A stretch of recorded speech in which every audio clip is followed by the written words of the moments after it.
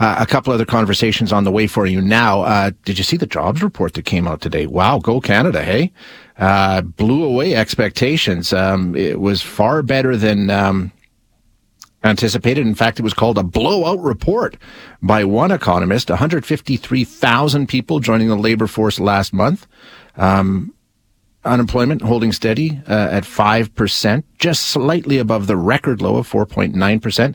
Job gains right across all sectors. Full-time work growing by 121,000 positions, far outpacing expectations from all of the economists. So, does that change the calculation around interest rates? A lot of the economists from the major banks today saying, doesn't really look like there's a recession on the horizon here, but based on what we've seen, it's another positive indicator about where we're going, at least compared to what some of the dire forecasts were earlier. But already there's been a lot going on when it comes to the economy in this country. I mean, as you know, the Bank of Canada right now saying they're hitting pause on interest rate hikes. They're going to hold for a while, wait and see how they affect things as they settle in. Banks saying they think the job's been done. The economy will slow enough to bring inflation under control, so they're not anticipating further hikes to be needed. Even some corners talking about potential rate cuts before this year is over. Bank of Canada not going down that road yet. They're pouring cold water on that kind of talk, but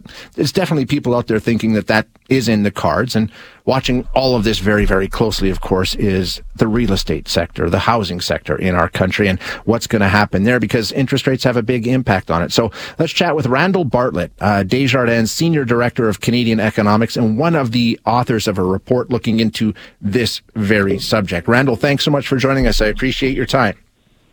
Oh, very happy to be here. Thanks so much for having me. Yeah, so you are one of the authors of this new Outlook report for 2023. So before we get to the Outlook, let's start with where we are now. With all the upward pressure that we've seen on interest rates, how much has it slowed things down in terms of the housing market? Well, I mean, what we've seen so far is that coming off of our February 2022 peak, I mean, the Canadian housing market is, we've seen sales fall about 40%. We've seen listings down about 20%.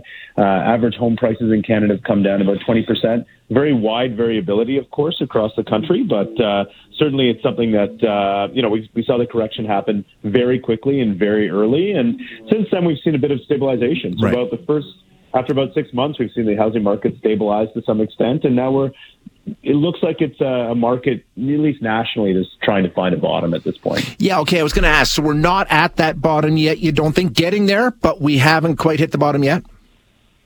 Yeah, that's our view. I mean, we've taken a look at a lot of the data across the country, and what we've come to the conclusion of is that the housing market still has some way to go lower, but really the pace is going to be very gradual in terms of the decline through to the second half of the year.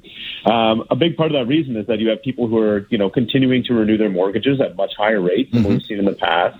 And we're still getting a lot of housing supply coming on the market, but certainly it's that renewal that's causing a little bit of pain for households, or ongoing pain for households. But ultimately, we think as we see rents rise, so we see that, prices are coming down and rents are rising. So, when we start seeing ultimately that as markets anticipate central banks are going to cut, we're going to start seeing that interest borrowing rates are going to be coming down as well. So it really is this combination of, falling home prices, ultimately interest rates coming down, combined with a healthy job market, high population growth because of immigration, that sort of thing. It's really, we think, going to, create a bottom for the housing market by the second half of this year. And then into the second half, and as we get towards the end of this year, you're anticipating things could be much different, right? I mean, things could start heading back up pretty quickly.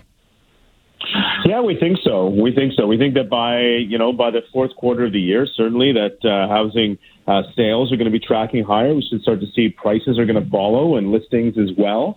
Housing starts, we think will continue to come down, and probably more quickly sort of mid-year, but then they'll start to pick up in 2024 as well as demand picks up again. So really it's a fairly positive story for the housing market in 2024 relative to certainly where we were in 2022, but even 2023.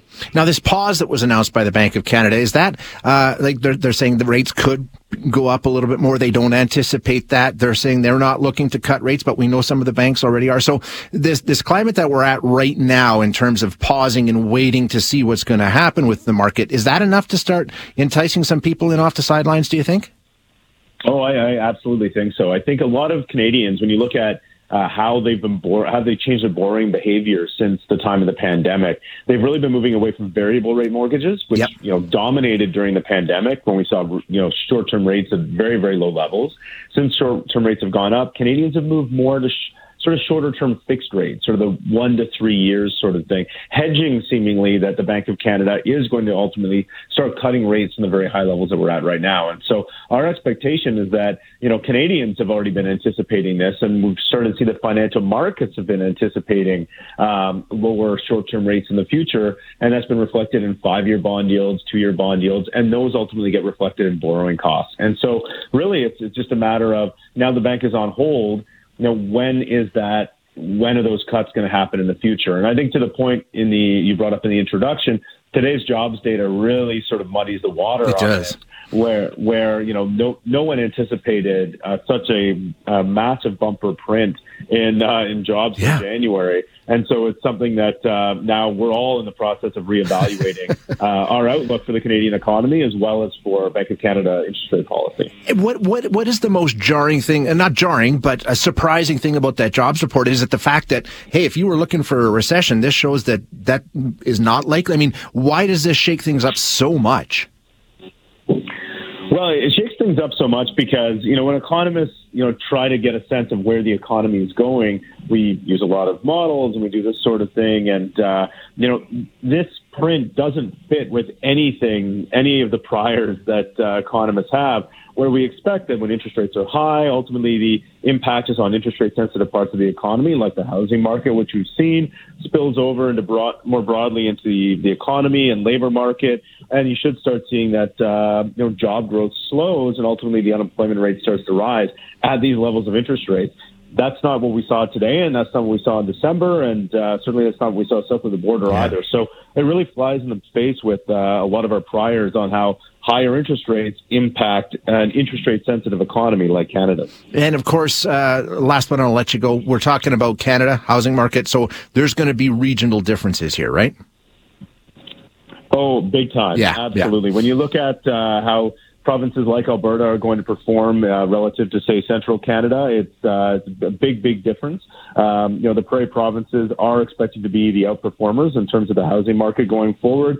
They saw lower peaks, but are expected to see higher troughs and ultimately recover earlier as commodity prices remain elevated. And a lot of the new immigrants that we see coming to Canada will be going to those provinces to take advantage of the very positive labor markets there and economic activity. Yeah, interesting times as always. Randall, thank you so much for your time. I appreciate you being here. Hi, it's Shauna, and I might be a bad parent because my kids think French fries are vegetables. Hey, it's Ryan, and I might be a bad parent because I went out for wings when my wife was in the hospital after giving birth. Johnny here. I might be a bad parent because in my house, the tooth fairy gives pocket change. But we're not alone. Len emailed us and said his 6-year-old daughter's Tarzan moment going from love seat to lazy boy by curtains made him more proud than any dance recital. And Andy left his 2-year-old at the rink. All right, guys, I'm sure we're not alone. Like Andy's kid. For stories and confessions like this, make sure you check out our podcast. It's called Bad Parents, and it's available wherever you get your podcasts. I left a glove at the rink.